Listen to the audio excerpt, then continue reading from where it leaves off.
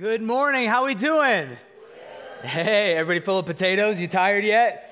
Not yet. We got a full day ahead of us. Hey, Ecclesiastes chapter 2, verse 1 is where we're going to be starting today. We're going a couple verses in. If you need a Bible and you'd like to have one, I think my friends in the back are going to pass those out. So if you'd like one, go ahead and raise your hand. If you have one with you, again, Ecclesiastes chapter 2, if you don't know where that is, it's right after 1. So if you just go to where we were last night, you flip one over, we'll be in Ecclesiastes 2. And while you find your way there, anybody football fans in here? Anybody football fans in here? Perfect. We'll talk later.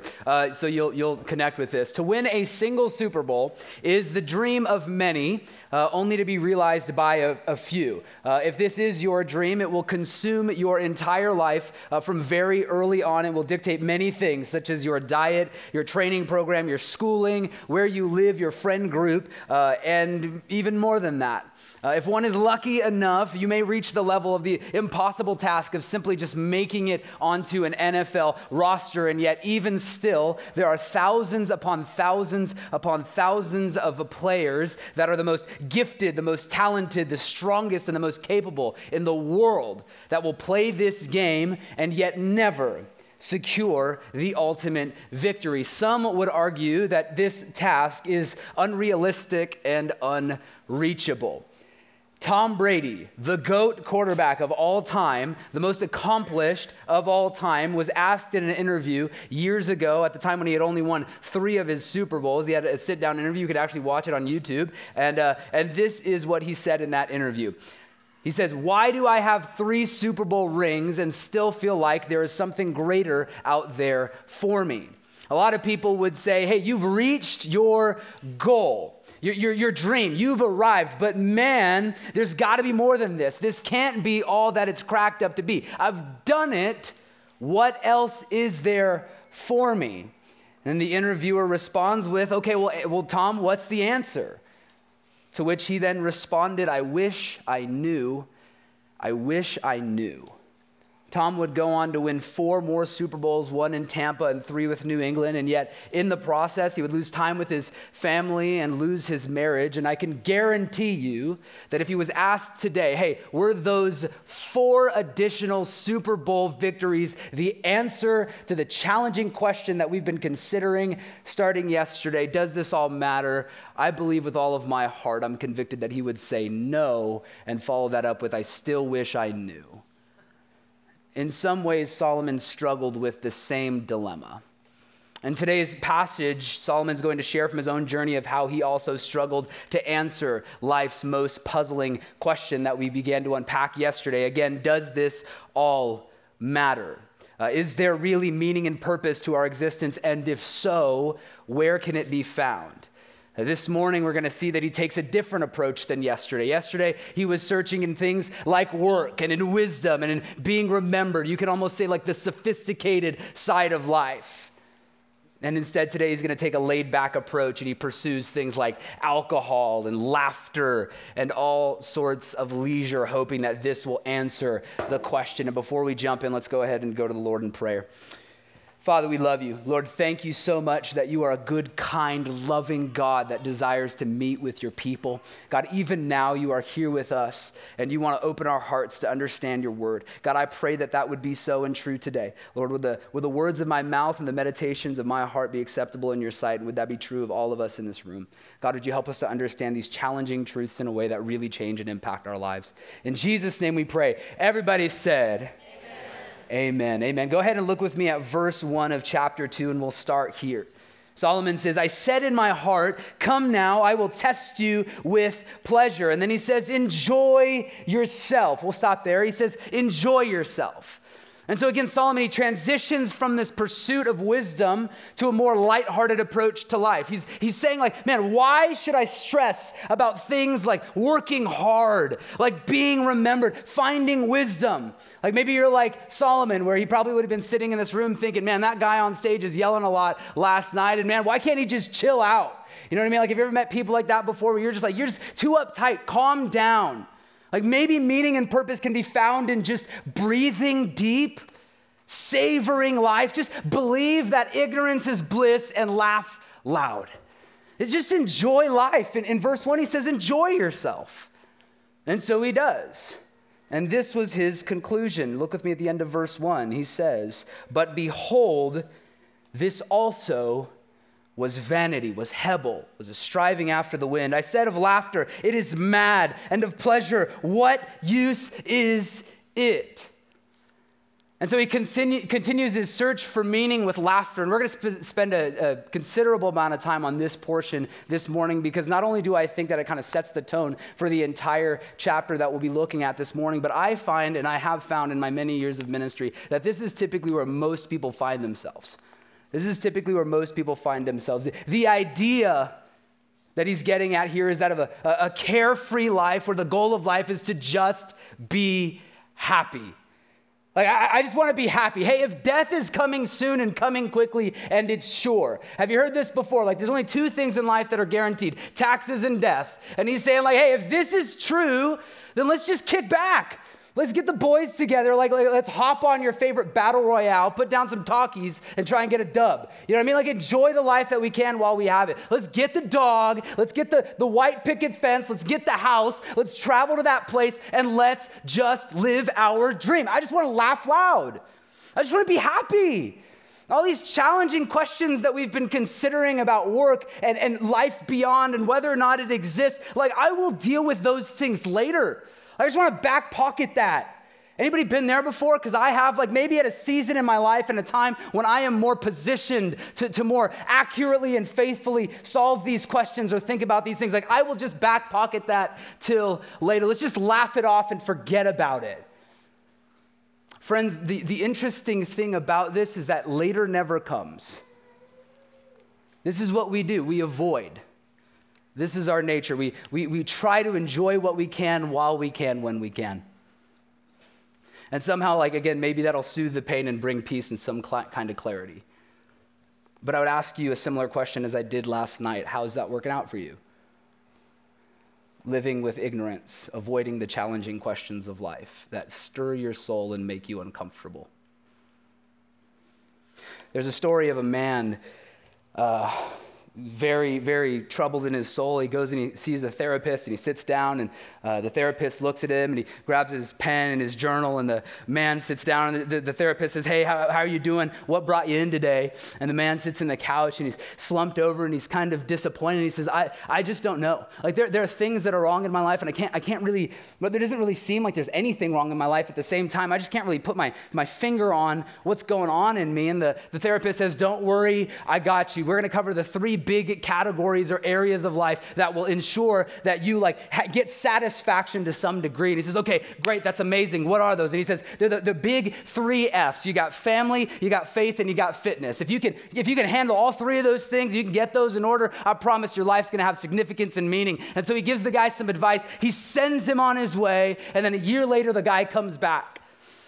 And he says, "Hey, how you doing? How are those big three F's that I asked you to work on?" And the guy says, "Well, in terms of my family, I wasn't really dating someone at the time, but I got a girlfriend now. You know what I mean? I connected with someone online, and now we're seeing each other here and there. And in terms of my fitness, I lost a little bit of those COVID calories. Come on, somebody. You know what I'm talking about?" He's like, I posted a progress picture on Instagram, got some likes. I'm feeling good. And at the same time, my finances, I invested in some company. I'm feeling really happy about it." And the therapist says, "Oh, well, that's amazing. Like, you must be doing incredible now." And the guy says, "Well, actually, no. The reason why I'm back here so soon is because that didn't help at all." And the guy says, "Okay, well, you know what? Give you some more advice, send you out." And years go by, 2, 3, 4 years go by. The guy doesn't come back. The therapist is sitting in his chair every day, and he's just happy. He's like, "Man, I fixed the problem. The guy doesn't have the issue of that meaningless, purposeless feeling anymore." And then one day, about 4 or 5 years later, get a knock on the door. He's the guy. At this point, hardly recognizable, walks through the door, and the therapist gives him a hug. He's, "How you doing, man? You look great." The guy sits down on the couch, and the therapist grabs his pen and his journal, and he says, "Well, tell me about your life. How happy are you?" And the guy says, "Well, my family, I'm actually married now. I got 2 kids, and that's amazing. In terms of my fitness, I got a chiseled physique. I'm the kind of guy that just takes his shirt off at winter camp for no reason at all. I just want to show it off, you know what I mean?" And he's like, "In terms of my finances, I invested in this thing called crypto, and I'm super wealthy now, and I got everything going for me." And the therapist is so happy. He's like, "I fixed this guy's issue." And then the guy sits in his chair again, kind of slumps back a little further, and he says, no, you don't understand. The reason why I'm here is because I've been doing this for so long and nothing has changed. The therapist is a little confused, and he says, okay, well, I'll think if I can find something else. And after a couple minutes, he gets it. Like he figures it out. He's like, I figured it out. I know what your issue is. You just need to chill. You said that to somebody before? Like, you just need to chill, bro. You just need to just calm down. Hey, you know what? Actually, there is a show that is being put on across the street. I go see it every so often. There's this clown. He's amazing. He makes everybody laugh. And just being in the room, like being around people that are happy is just contagious. Have you seen those signs on Facebook before that maybe your faithful grandma puts up on social media that says something like laughter is like medicine for the soul? You know what I mean? So he's like, laughter is like medicine for the soul. Just go in the room, be around people that are happy. It'll rub off on you. He's super excited about the answer that he gave him, and the guy slumps back in his chair even further than he had from the beginning, and he starts to weep. And the therapist asks him, what's the problem? The guy says, you don't understand. I am that clown. No, not even a life masked with superficial happiness will contain life's purpose and meaning. Even in that, it won't be found. Even in that, it won't be found because the suffering is still present, because the question has not been answered. Verse 3, he moves on and he continues here. He says, I searched with my heart how to cheer my body with wine. My heart still guided me with wisdom, and how to lay hold on folly, till I might see what was good for the children of man to do under heaven during the few days of their life. And so Solomon, he turns to alcohol in an attempt to both numb himself and simultaneously see if it will fill the void of his longing heart. Do you kind of see the spiral that he's going on? Right? Like again, it's being remembered, it's wisdom, it's hard work. And then it's like, hey, well, let me just chill. That's not working. Let me go to substance abuse. And so he goes here, he turns to alcohol, and scripture says that he even his heart still guided him with wisdom, meaning that he never got to the point where he lost his mind to substance abuse. Now, I don't know if you know anybody like this in your life, and I'm praying that you don't. But my brother, growing up, I was sharing a little bit about my life. Couldn't say much, but I grew up really challenging. Like I said, homeless, motel, really bad neighborhood. And me and my sister, thank God, got out of that situation, I believe, for the better. But my brother, my older brother, was not the type of person that followed that same path. When he was 12 years old, about the age that you'd be sitting in this room, he decided that he was going to go ahead and indulge, so to speak, with the use of drugs and marijuana, and he joined a gang, and because he thought it was cool to be like, just to kind of surround himself with people that made him feel like family. And in doing so, at the time, again, he thought it was a cool thing to do, and he was just kind of dabbling in stuff that he knew wasn't right at the time. But hey, life is long to him, and so I can kind of get out of this later if, I decide to. And then years go by, and years go by, and years go by, and he didn't realize that these things, these alcoholic substance, drug, they just latched themselves to him. And so now, if you'd ask me today, hey, where is he?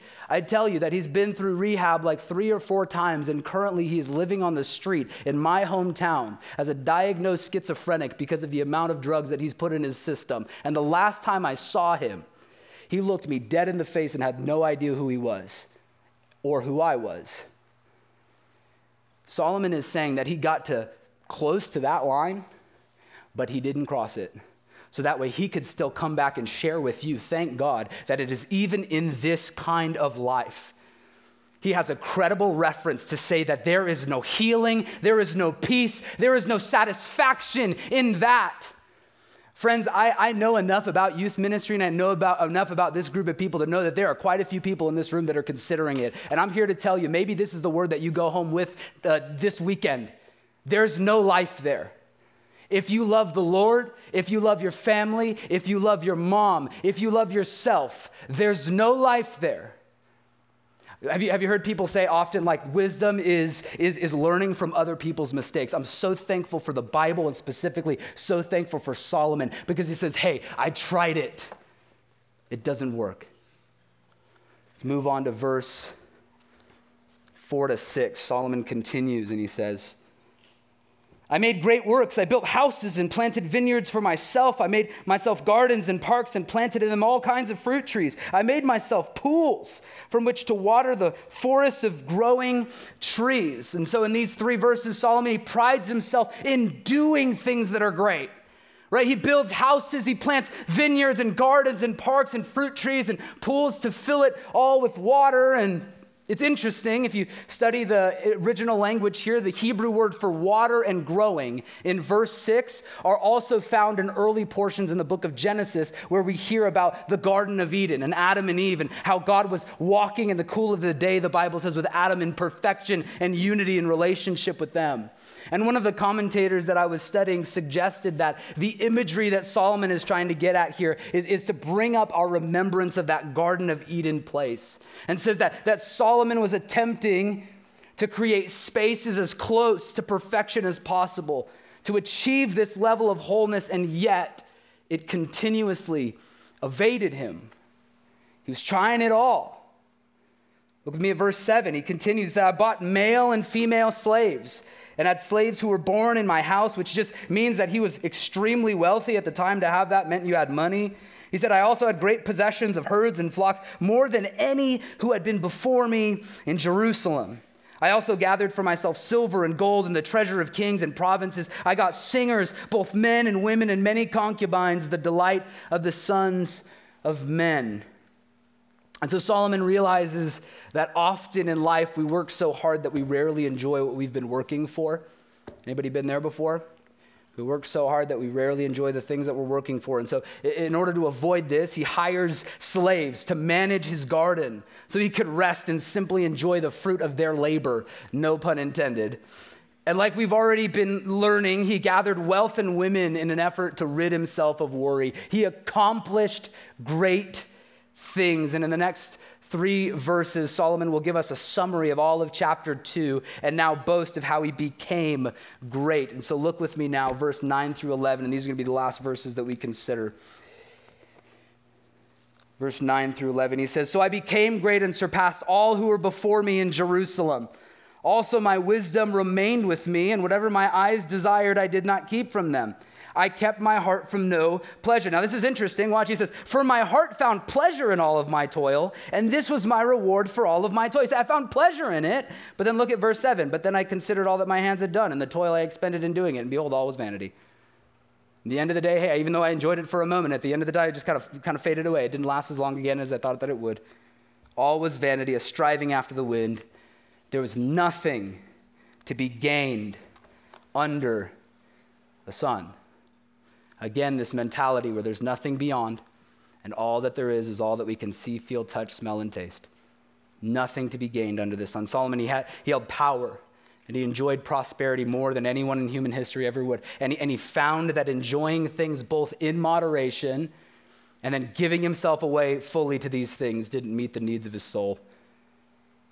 And so in a room this size, again, I'm convinced that many of you are experiencing something similar. Like maybe you're like me, where back in the day I would lay on my bed at night and I would kind of distract myself on Instagram and TikTok with videos that would somehow try and make me laugh or forget the issues that I have. And then like when my eyes get tired enough to where they actually close and I lay my head on my pillow, like and I got all those questions like still running through my mind because it didn't help anything. I'm thinking this, hey, what's wrong with me? Like, why don't I feel okay? There's got to be more to life than this. Matthew Perry, a famous comedian, most known for his role on the show Friends, where he played Chandler Bing. Any Friends fans in here? Anybody seen the series? Yeah, he passed away recently. And after weeks of investigation, the police finally concluded that he drowned in a hot tub. And the autopsy report showed that this was because he fell unconscious due to an excessive amount of this drug called ketamine in his system that he was taking to treat his longtime drug addiction. My question, why was he addicted to drugs? Like, think about it. Matthew Perry, one of the most well-recognized, well-known comedians of all time, like the guy that would appear in your living room on the TV to make you laugh and make a bad day better. Like this guy, he wouldn't be able to go to Starbucks in a city because he'd be recognized and celebrated. He'd be stopped at every corner. Can I get a selfie? Can I get your name? Can I get your signature? Can I talk to you? He was probably surrounded by people that supported him and loved him and were proud of him. He probably had more money than you will ever have. And for whatever reason, he felt the need that this was too much. This was overwhelming. I need to get away from this kind of lifestyle. And so how am I going to do that? I'm going to try and clear it all out with drugs. Why is it that he had a drug addiction? He had the good life. By every standard that we measure it, for what you're working towards, for many of you in this room, he did it. And he wanted to get away from it. George Clooney, a longtime friend of Matthew Perry's, was asked about Matthew's success and said this of him after he had passed: he wasn't happy. In many ways, Matthew suffered like Solomon, in the end, both realizing that approaching life with this easygoing attitude, just kind of like indulging in all sorts of pleasure, just trying to do good, make people happy, and hope that you will be too, still comes with an immense amount of suffering because the soul won't be satisfied. It is there that meaning and purpose cannot be found. But why? Right? Because at this point, it's kind of just like kicking a dead horse. Like we've got the point, right? Like purpose and meaning cannot be found in these things. But why? Like why is it that when people go to great lengths to enjoy the way that life, the way that society says will kind of quench the thirst of their soul, it seems like every day we turn on the news and we only see them miserable, depressed, oftentimes dependent on drugs and with no hope? Why is it that work, accomplishments, possessions, relationships, legacy, wisdom, happiness, all forms of pleasure, they fail to bring lasting meaning and purpose? Write this down if you're taking notes. It's because of sin. Because of sin. And what is sin? Oftentimes we'll hear this from a stage at a church, or we'll have conversations where we'll hear it in a movie and we're like, yeah, it's bad, it's sin, it's not good. What is sin? Sin has corrupted our ability to enjoy life and the good things of life to their fullest potential. Sin is anything that falls short of or doesn't measure up to the perfection of God. What is sin? It is unbelief, it is disobedience, it is evil thoughts, it is evil motives and evil actions, and so much more. But what does it do? We know what it is, but what does it do? Like, what is it responsible for? Like, oftentimes, again, we'll sit there and have this, like, low view of sin. Like, maybe it's just the thing that God doesn't like. What does sin do? Sin is responsible for everything evil and wicked in the world that you hate. Divorce, sickness, rape, war, injustice, murder, natural disasters. The reason why you feel shame and guilt, the reason why there are people that are harboring unforgiveness towards you. Maybe it's a parent, maybe it's a friend, maybe it's a teacher, maybe it's yourself harboring that towards someone else. It's the reason why you feel lonely at night. It's the reason why you can't seem to feel like you have a place to exist in the world. It's the reason why you have this meaningless, purposeless experience and you're just like, I don't feel okay. And even more so than all of those things, it's the reason why people die. It's not just what we do, though, because that would be an easy solution. Hey, just do better. Just act right. Behave. It's not just what we do. It lives in us. It's corrupted us from the inside out. Our hearts and our desires. Mark chapter 7, verse 20 through 23. I don't think it's on the screen, but you can write it down and look it up later. Mark chapter 7, verse 20 through 23. Jesus is speaking, and he says this: what comes out of a person and what defiles him. For it is written that from within, out of a person's heart, the evil thoughts come: sexual immorality, theft, murder, adultery, greed, malice, deceit, lewdness, envy, slander, arrogance, and folly. And then he finishes here: all these evils come from inside. It's interesting, the book of Romans actually sums it up quite nicely. Romans chapter 3, verse 23, write it down if you'd like. Romans chapter 3, verse 23 puts it this way: for all have sinned and fallen short of God's glory. Some of your translations will say, for all have sinned and fallen short of God's glorious standard. What does that mean? The author is trying to paint a picture of an archer that's been given an arrow and said, hey, like look at the bullseye over there and I want you to hit the mark. Do the best that you can, try the hardest you can, just try, right? And so the archer will pick up the arrow and the bow, and no matter how hard he tries, no matter how many arrows he shoots, no matter how much he upgrades his instrument, he never gets close. He falls short of hitting the mark. What is this standard that Romans 3:23 talks about? What's this standard? Well, thankfully for us, Jesus has asked a similar question and he answers it. In the Gospels, there's a lawyer, an expert of the law. He knows all of the commands that were given in the Old Testament to the people of Israel and said, hey, this is how God wants you to live. And the lawyer goes up to Jesus and he says, hey, like what is the greatest? What's the most important? Could you sum, like what is that? What's the heaviest commandment? And Jesus looks at me, he says, easy, and many of you will know this. He says, well, just love the Lord your God with all your heart, soul, mind, strength. And the second is like it, love your neighbor as who? Yourself. And so if we just pause here for a moment and think, okay, well then this is the reason why we've been created. The book of Genesis says that we were created in God's image, in his image and likeness, to be image bearers first and foremost in relationship with God, and then out of that relationship, in relationship with each other. And so we are supposed to perfectly love God and submit to God and obey God in every moment of every day for your entire life, because that's the way that we were created. And then at the same time, we're supposed to love each other sacrificially in love.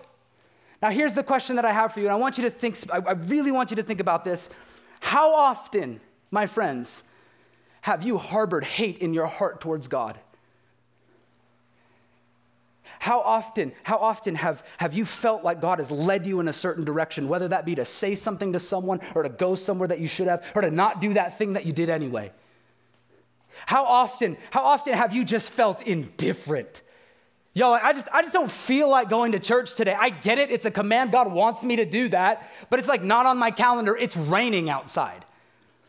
How often have you set up idols in your life and said, hey, I'm going to take something, whether it's a good thing or a bad thing, and I'm going to elevate it to a position over my life and give it an authority to tell me how I ought to live, whether that be a football team, a family member, a relationship, a money, a goal, or a dream. And we say, I'm going to follow that because that's the thing that'll give my life meaning and purpose, and God can have my life later. How often have you sat next to someone created in God's image and failed to forgive them? How often have you planted evil thoughts in your hearts thinking this is what I hope happens to them because of what they did to me? How often have you had the means to meet someone's need and yet in your selfishness refused to do it? See, the thing is, we don't have to go through all 613 laws in the Old Testament or even glance at the 10 Commandments. Jesus says, these are the two most important. And if you're honest, you'll look at that and say, wow, if there's a grade lower than F, that's where I've scored.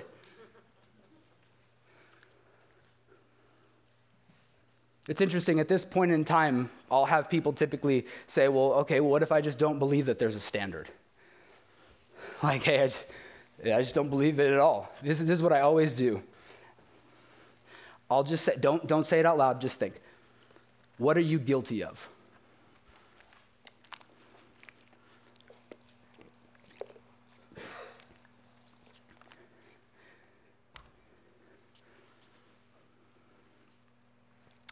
My friends, the reason why I'm so confident that you thought of something is because the Bible says that God has written the law in your hearts.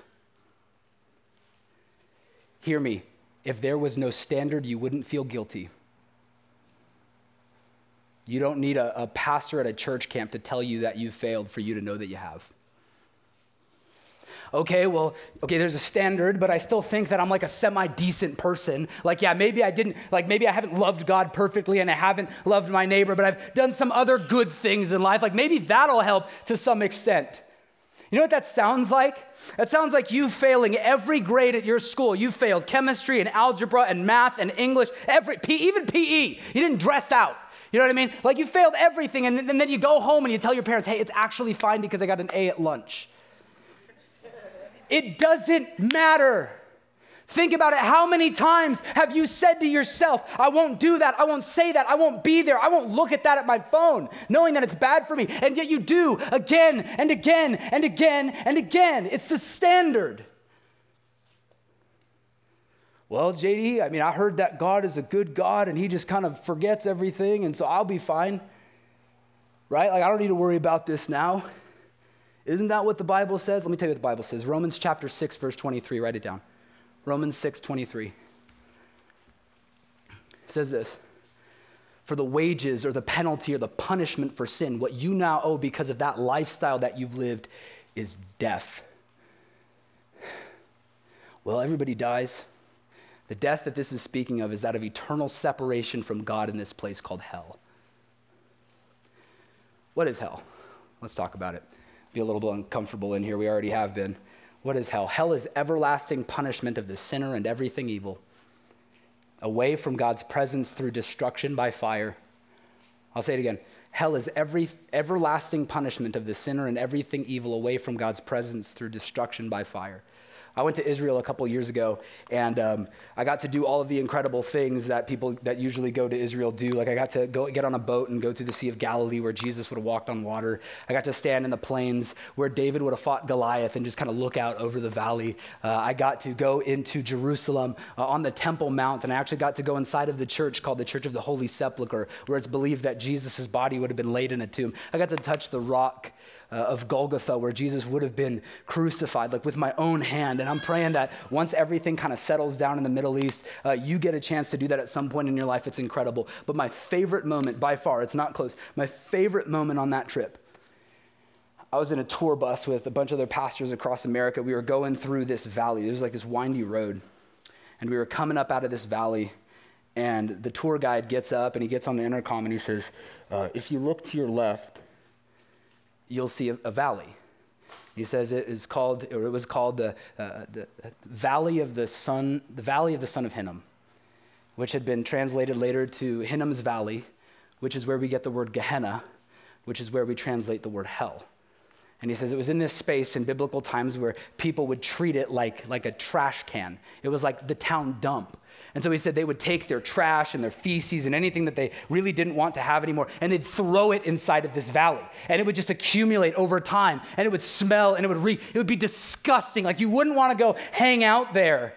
And then he says, and once it got full enough, they would take some fire, and they'd throw it in there, and then the whole thing would just be engulfed. You'd have bugs and insects, and it would just be the most putrid place that you could possibly think of. You could see the flames and the fire go up from miles around.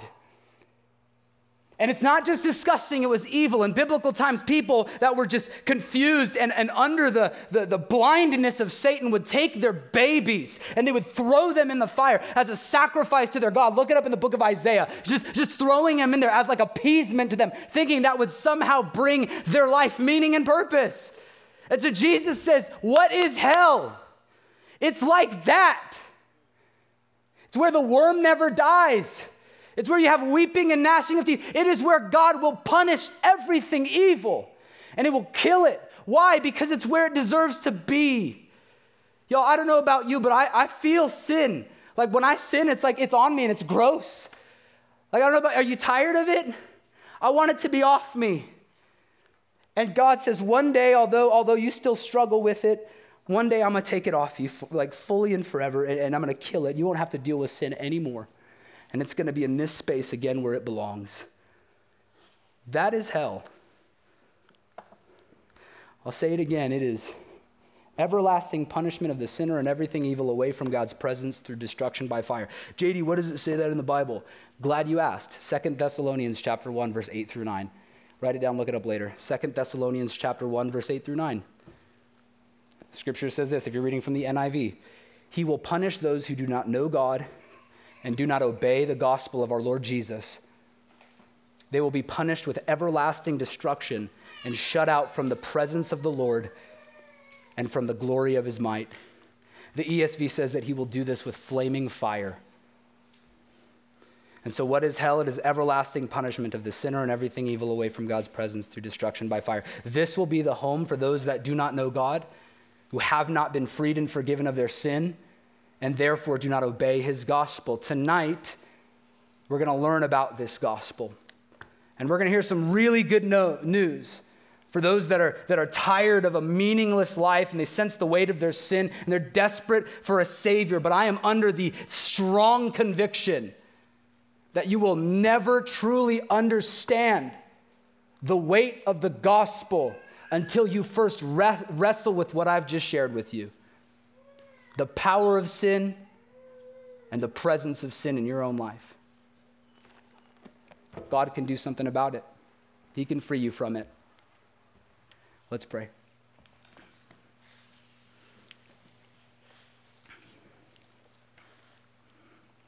Father, we love you, God, and we are thankful that, again, in a room this size, I am certain that there are individuals in here that have been running from you, that have sensed the weight of their sin on their life and are eager to have it lifted off of their shoulders.